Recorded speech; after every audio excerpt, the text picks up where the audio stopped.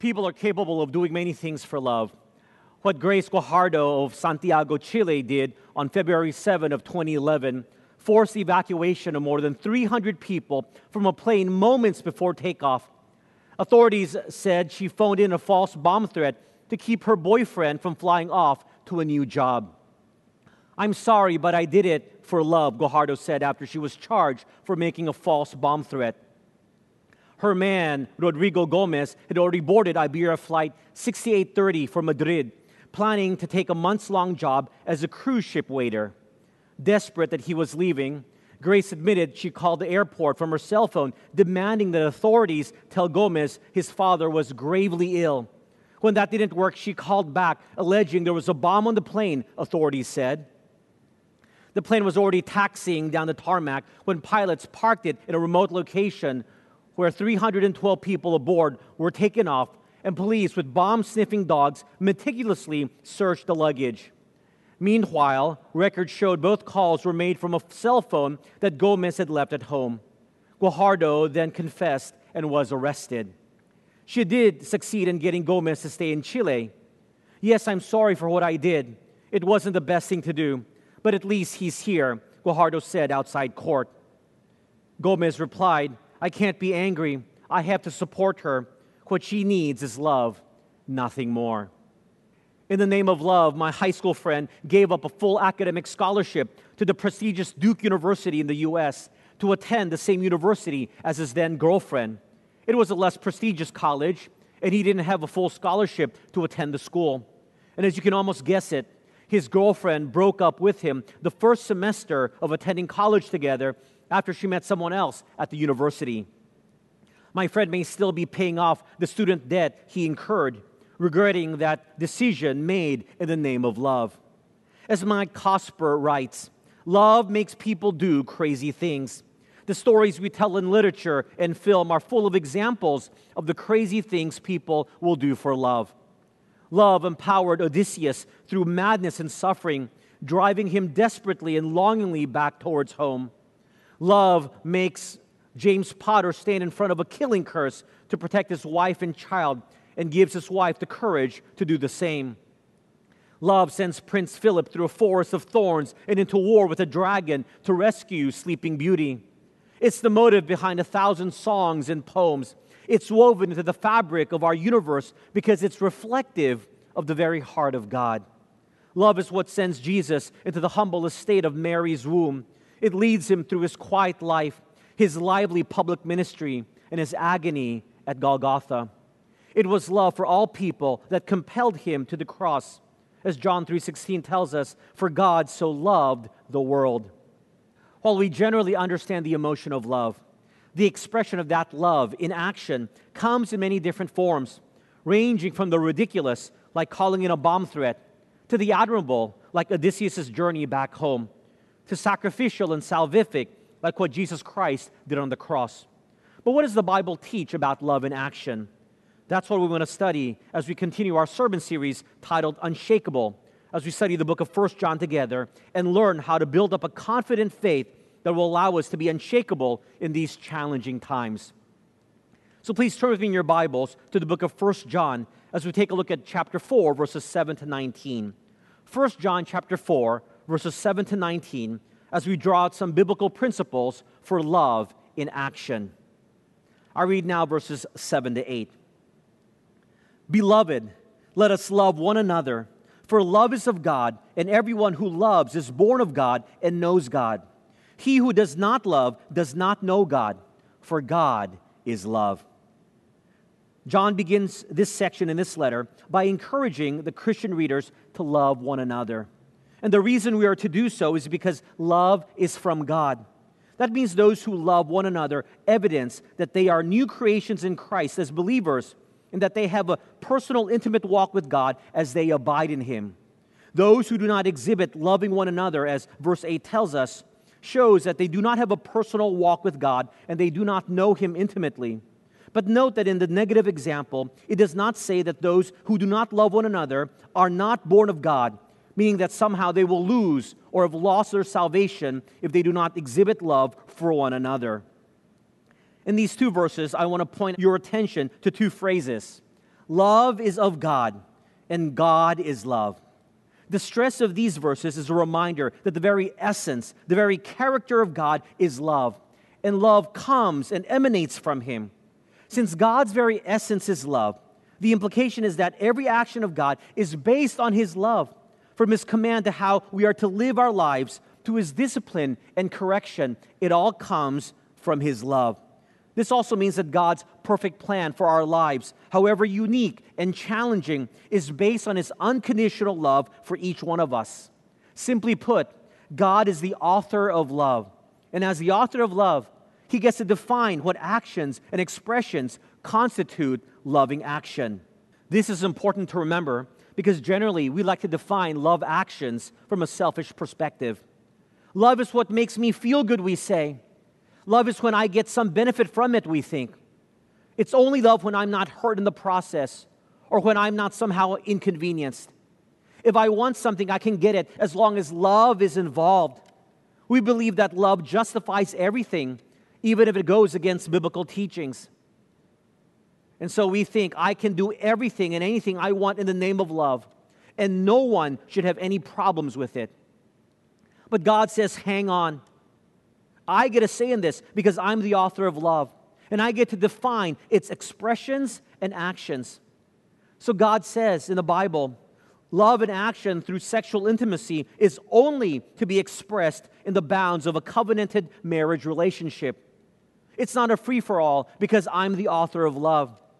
You may have the emotional feeling of what you think is love towards someone else. But for example, if you are a married person, then you are not to express that so-called love feeling in action in something like adultery. God has clearly defined love expressions and actions with boundaries that are set because He loves us and doesn't want us to get hurt. That's why if we know the Scriptures, we will see that love actions include discipline and correction, just like parents lovingly correcting their children so that they will not get hurt, and setting boundaries in their lives so that they are protected from people who intend to do them harm. We also see that God's defined expression of love in action is that He doesn't give us everything we want at the time that we want it. He knows that our short-sighted and selfish desires may not be good for us. But of course, instead of saying, thank you, God, for having our best in mind, we complain to God that He doesn't love us because He doesn't want to give us what we want now. And so, God, you don't love us. We need to remember that God is the author of love, and He gets to define its expression and action. And that is our first principle, love in action, number one. God is the author of love. He gets to define its expressions and actions. God is the author of love. He gets to define its expressions and actions. Most of their vices are attempted shortcuts to love, writes John Steinbeck in East of Eden, a book full of characters who crave the love of a father, a brother, a lover, a son. The experience of full and satisfying love feels elusive and out of reach for Steinbeck's characters, so they often live and make decisions out of that longing. Their reaching for love sometimes produces gentleness and faithfulness, but often it manifests in resentment, selfishness, arrogance, violence, revenge, and murder. Most of our vices are attempted shortcuts to love. John Stark writes, I resonate with that, don't you? We serve others in order to feel loved and needed. We long to hear from the mouths of others, I don't know what I'd do without you. And we fear feeling disposable, so we make every effort to avoid being disposable, and we resent others when they don't take notice of our efforts. The actions of love that many express in this world seems to be attempted shortcuts to find and give love. But it is only superficial at best, because that longing to give and receive love is centered upon the author of love, which is our Heavenly Father. It is only when we express love in the boundaries He has so clearly defined in the Bible that we will find true, satisfying love and give genuine, unconditional love. Now we're given an example of how this love in action is demonstrated in verses 9 to 11. Look with me. In this, the love of God was manifested toward us, that God has sent His only begotten Son into the world, that we might live through Him. And this is love, not that we loved God, but that He loved us and sent His Son to be the propitiation for our sins. Beloved, if God so loved us, we also ought to love one another. In these verses, John gives us what is arguably the best example of pure and true love. It is demonstrated to each of us by the author of love, God Himself. This example is God the Father sending His one and only Son, His begotten Son, into the world to die for us with the singular purpose of giving people destined for eternal death, everlasting life. Let's unpack this ultimate expression of true love for mankind in these verses. First of all, the one who demonstrated love gave His most prized possession, His Son, Jesus Christ, God Himself.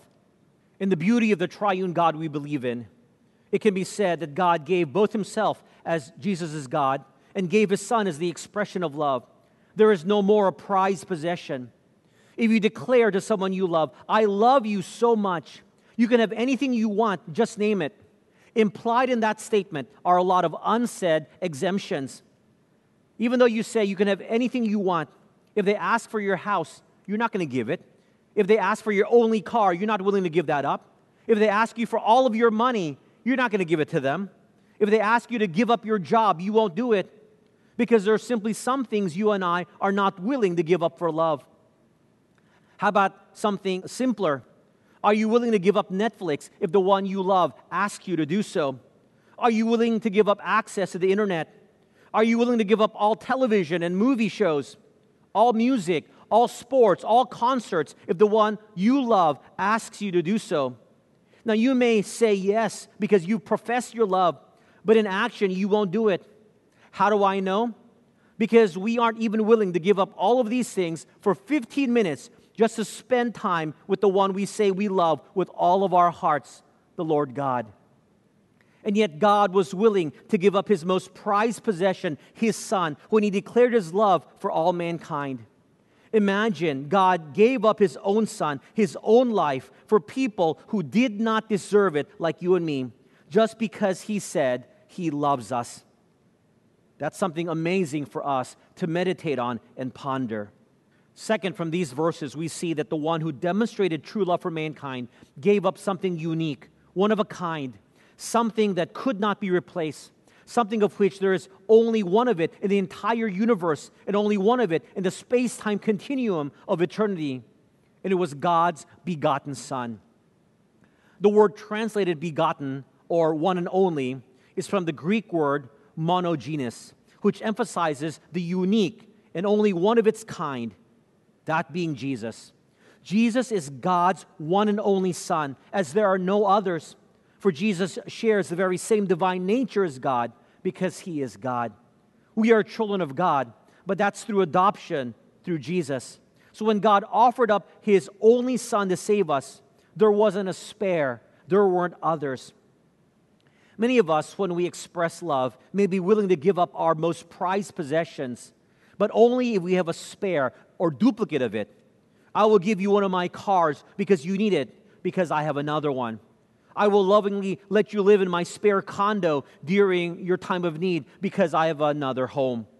I know that sometimes in our Asian culture, in certain situations, someone with multiple children will give one of their children to an unwed sibling to raise as their own child out of love.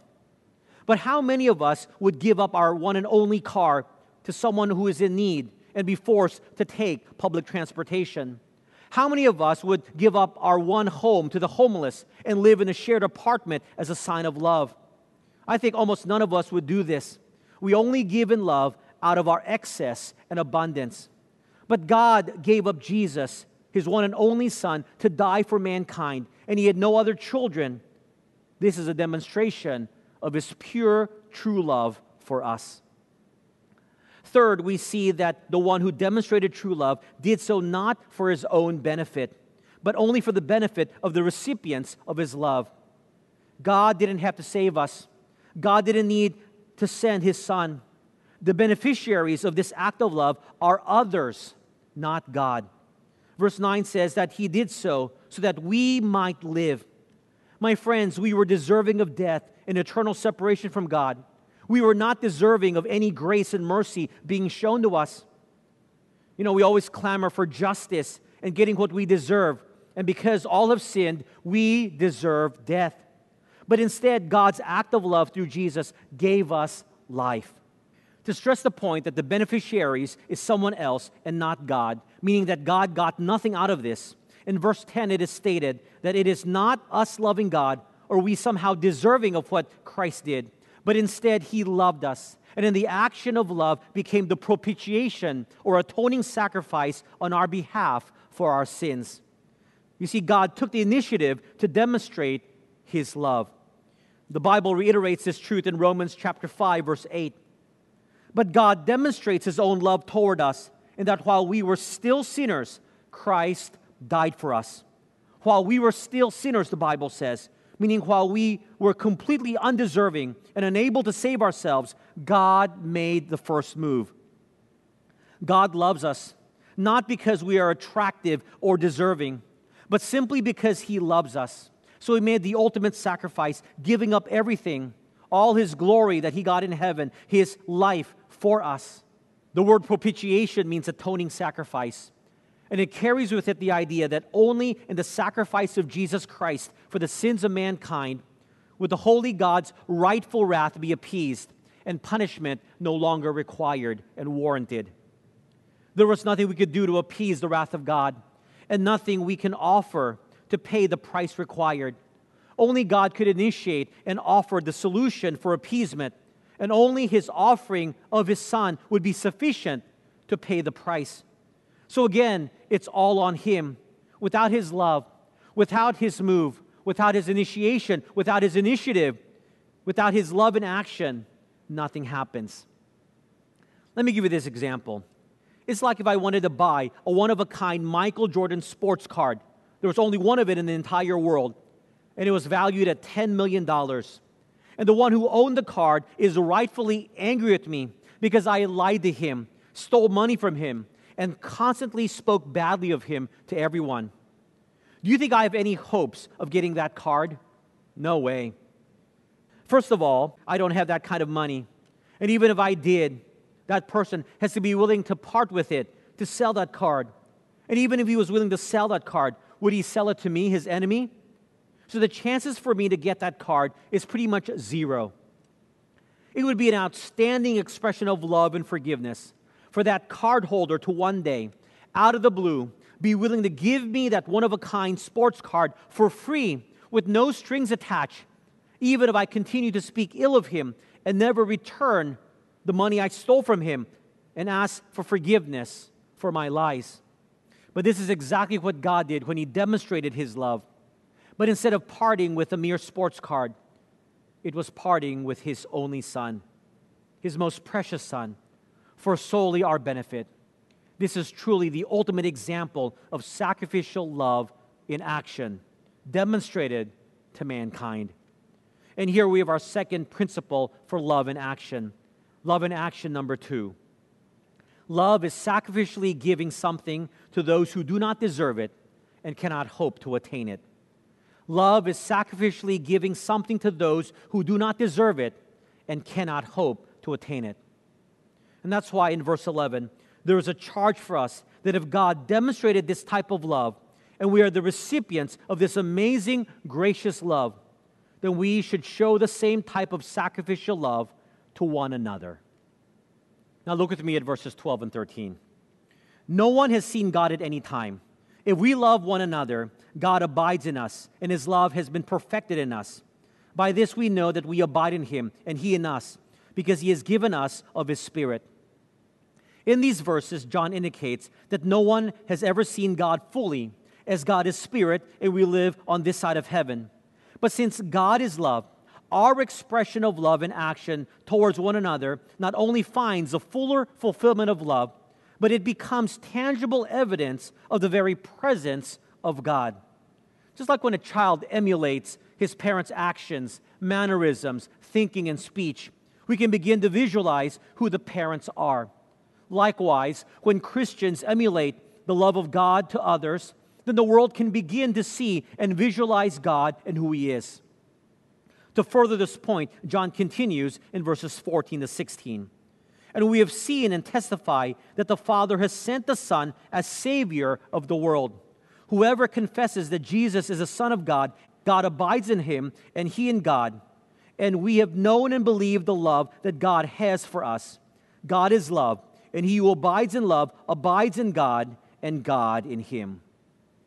Here John states that if we love one another, that we can testify to the world that God did in fact send his Son as the Savior of mankind, because our sacrificial, loving action to others would mimic the Father's love in sending his Son.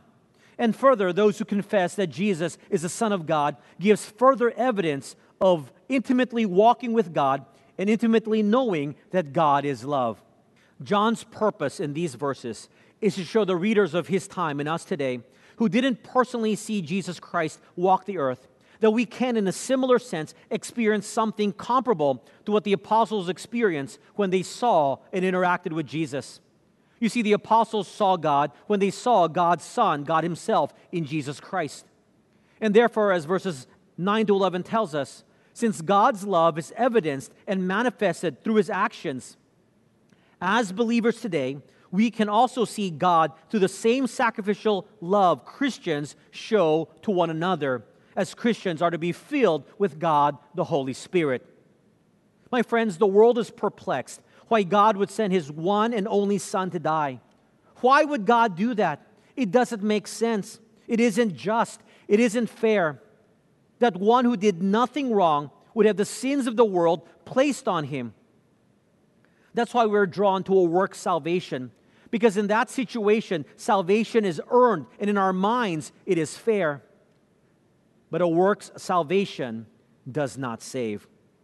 That's why selfless, sacrificial actions of love that we do help the world understand why God would do such a thing. As his followers, we are a mirror of God's sacrificial love to the world. And here we have our third principle for love in action. Love in action number 3. Our sacrificial love helps the world understand God's love for them. Our sacrificial love helps the world understand God's love for them. My friends, selfish acts of love can't really be explained. Why would followers of Christ want to forgive each other? There is no reason other than the Christ we follow did just that for us. Why would Christians want to love our enemies? Because our Lord did the same and died on the cross for the very people who nailed him to the cross. How can we give up everything, all the comforts of this life, to perhaps move to another country to tell people about Jesus? Because Jesus sacrificially did the same and left heaven's glory to live and die on earth to provide and proclaim salvation for all. Matthew White shares, in my book, I tell the story of my love for Bluebell ice cream. Many consider Bluebell ice cream to be the best in the U.S., but it isn't sold up here in Ohio. So I long for our trips back to Dallas to visit my parents, or when we drive south to connect with my brothers in the Carolinas, or Aunt's sister in Tennessee. If you've ever tasted Bluebell, then you know exactly what I'm talking about when I say, I love that ice cream. But what does loving ice cream have to do with marriage? It makes the point that love can take on many forms. I can love ice cream, or I can love my dog. I can love music and love the Cleveland Cavaliers. Love, then, can have different meanings depending on the situation or context. As Matthew continues, when Anne was pregnant with our first child, she had a rather awkward craving one night. I can't remember if there was something in particular that sparked the desire, but we were sitting on the couch one evening when all of a sudden she said she wanted a turkey salad. Now, we're not just talking about any old turkey salad. This one had to be a turkey salad from Subway, and it had to have shredded lettuce. In fact, she told me that if the first Subway I went to didn't have shredded lettuce for whatever reason, then I'd have to find one that did. So I hopped in the car in search of a shredded lettuce turkey salad from Subway. Subway was not necessarily close to our house, so it was a bit of a task to respond to this request. I want to believe this was a very small example of what Jesus meant when he said, "Greater love has no one than this, that he laid down his life for his friends." Now, certainly I wasn't laying down my life for my wife. I just went to get her a salad. but by sacrificing my time and putting myself aside, I was showing love to her and hopefully giving her a glimpse of Christ in me. My friends, we are giving the world glimpses of God through our sacrificial action of love to one another. Matthew continues. So let's go back to the Subway story for one more minute. Envision this. I say to Anne, remember that time when I went to Subway to get you that shredded lettuce turkey salad? Why don't you run up to McDonald's and pick me up a cheeseburger just so we're even? That sounds kind of silly, doesn't it? Sacrificial, unconditional agape love doesn't keep score. Agape is a love that gives, a love that does not demand or hold onto rights, but has the good of others at heart. My friends, a sacrificial, unconditional agape love for one another that doesn't keep score will help the world understand the love God has for them. I read now verses 17 and 18. Love has been perfected among us in this, that we may have boldness in the day of judgment, because as He is, so are we in this world. There is no fear in love, but perfect love casts out fear, because fear involves torment. But he who fears has not been made perfect in love. In these verses, John is talking about a believer standing before the Lord at the Bema, or the judgment seat of Christ, to give an account of his or her life for his eternal rewards. And the implied question is, when that time comes to give an accounting before the judge, will you be afraid to do so or not? And there are two reasons why we should not fear this judgment for all believers. The first reason is when genuine sacrificial love is lived out and shown in your relationship with God and with other people, then it evidences that you have lived your life in such a way that God is honored and it is God-pleasing. If this is the case, then fear would not be present, because you can't wait to tell Jesus, the judge, the many things you have done for Him in His name. You can't wait to tell Him about the life you have lived in sacrificial love for one another. It's similar to two children when their parents are away. One child lovingly obeys the rules set for them when the parents are gone, while the other child intentionally takes advantage of the parents being away to do whatever he wants. Now, which child do you think fears the parents' return? And which child do you think anticipates their return? Of course, the obedient child will not fear his parents' return, because he actually looks forward to being commended for how he has acted. While the disobedient child is probably dreading and in fact hiding in fear when the parents are unlocking the front door to return home, because the time of reckoning is upon them. You and I know this to be true. We fear when we know we have something to hide and have not lived up to expectations. We would naturally feel guilty to have to meet the judge of our lives when everything is to be revealed. However, there is no fear, and we can even come boldly before the Lord in the day of judgment to share how we have lived our lives emulating God's love. Can you imagine the excitement of telling the Lord how you have emulated His love for you and demonstrated it to others? The second reason for why we as Christians do not need to fear the coming judgment before the Lord at the judgment seat of Christ is because of what Christ lovingly did and demonstrated on the cross for us. When we place our trust in Jesus Christ as our personal Savior, we become children of God, declared righteous. Therefore, when we stand before God, we stand before Him as redeemed people. There is no fear in perfect love, which is what has been exhibited to us on the cross. God isn't going to change the criteria of His unconditional love for us, because it is in fact unconditional. So we will not lose our salvation once we place our trust in Jesus. There is no need to fear our eternal destiny. There is no need to fear the world and what it thinks about us because of the security of our salvation. So in that sense, fear is cast out. We can move away from the torment of doubt and wondering what will happen to us when we die, because the love we exhibit evidences that we abide in Christ, that we are His children. And then in the climax of this section, it is noted in verse 19, we love Him because He first loved us. Let that sink in. This is the climax. We love Him because He first loved us.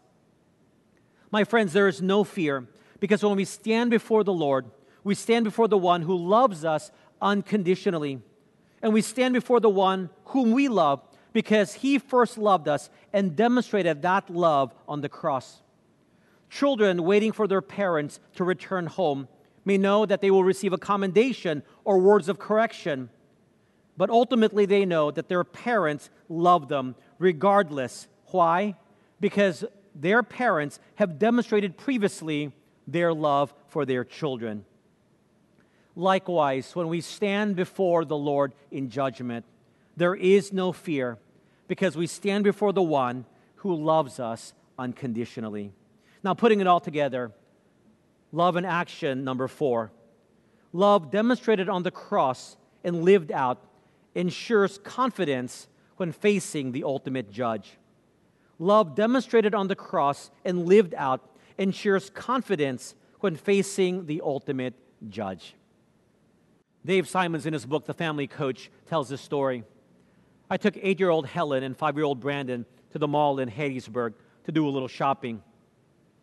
As we drove up, we spotted a truck parked with a big sign on it that said, Petting Zoo. The kids jumped up in a rush and asked, Daddy, Daddy, can we go? Please, can we go? Sure, I said, flipping them both a quarter, 25 cents, before walking into the mall. They bolted away, and I felt free to take my time looking for something I needed to buy at the hardware store. Now, if you don't know what it is, a petting zoo consists of a portable fence erected in the mall with about 6 inches of sawdust and 100 little furry baby animals of all kinds.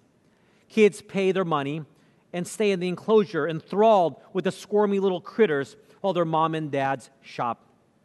A few minutes later, I turned around and saw Helen walking along behind me. I was shocked to see she preferred the hardware department to the petting zoo. Recognizing my error, I bent down and asked her, Honey, what's wrong? She looked up to me with those big, giant brown eyes and said, sadly, Well, Daddy, the petting zoo cost 50 cents. So I gave Brandon my quarter. Then she said the most beautiful thing I've ever heard. She repeated the family motto. The family motto is, love is action. She had given Brandon her quarter, and no one loves cuddly, furry creatures more than Helen. But she had watched me and her mom do and say, love is action, for years around the house. She had heard and seen love is action, and now she had incorporated it into her little lifestyle. It had become part of her. Well, what do you think I did? Not what you might think. As soon as I finished my errands, I took Helen to the petting zoo. We stood by the fence and watched Brandon go crazy petting and feeding the animals. Helen stood with her hands and chin resting on the fence and just watched Brandon. I had 50 cents burning a hole in my pocket. I never offered it to Helen, and she never asked for it. Because she knew the whole family motto. It's not love is action. It's love is sacrificial action. You see, love always pays a price. Love always costs something. Love is expensive. When you love, benefit accrues to someone's account. Love is for you, not for me. Love gives, it doesn't grab. Helen gave her quarter to Brandon and wanted to follow through with her lesson. She knew she had to taste the sacrifice. She wanted to experience that total family motto, love is sacrificial action. My friends, this is what Jesus demonstrated on the cross when he died for you and me. He demonstrated perfectly love is sacrificial action. And he knew he had to taste the sacrifice of death on our behalf to show that he loved us unconditionally. So remember these love and action principles. Number 1, God is the author of love. He gets to define its expressions and actions. Number 2, love is sacrificially giving something to those who do not deserve it and cannot hope to attain it. Number 3, our sacrificial love helps the world understand God's love for them. Number 4, love demonstrated on the cross and lived out ensures confidence when facing the ultimate judge. My friends, this is why we can stand unshakable in these challenging times, because we can confidently live this life knowing we have a judge, advocate, Lord, Savior, in the person of Jesus Christ, who loves us unworthy people with an unconditional love and demonstrated it on the cross.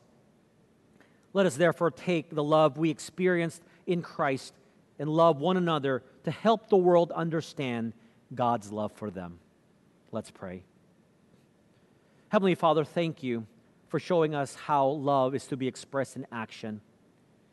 When you sent your Son, Jesus Christ, to die on the cross for us, it gives us the example and the desire to love one another. Father, we have failed in this regard. Would you forgive us? Help us to define love as you would define it and have exemplified it on the cross. Father, we desire to establish a relationship that is centered on love, not one of fear, because we know that you loved us, and because you loved us first, we love you in return. May our love for you deepen and grow more intimate as we think about what you did for us. Your gracious and merciful acts for us daily and on the cross reminds us of the type of love we are to express to you. Bless us, Lord, for studying your word. In Jesus' name we pray. Amen.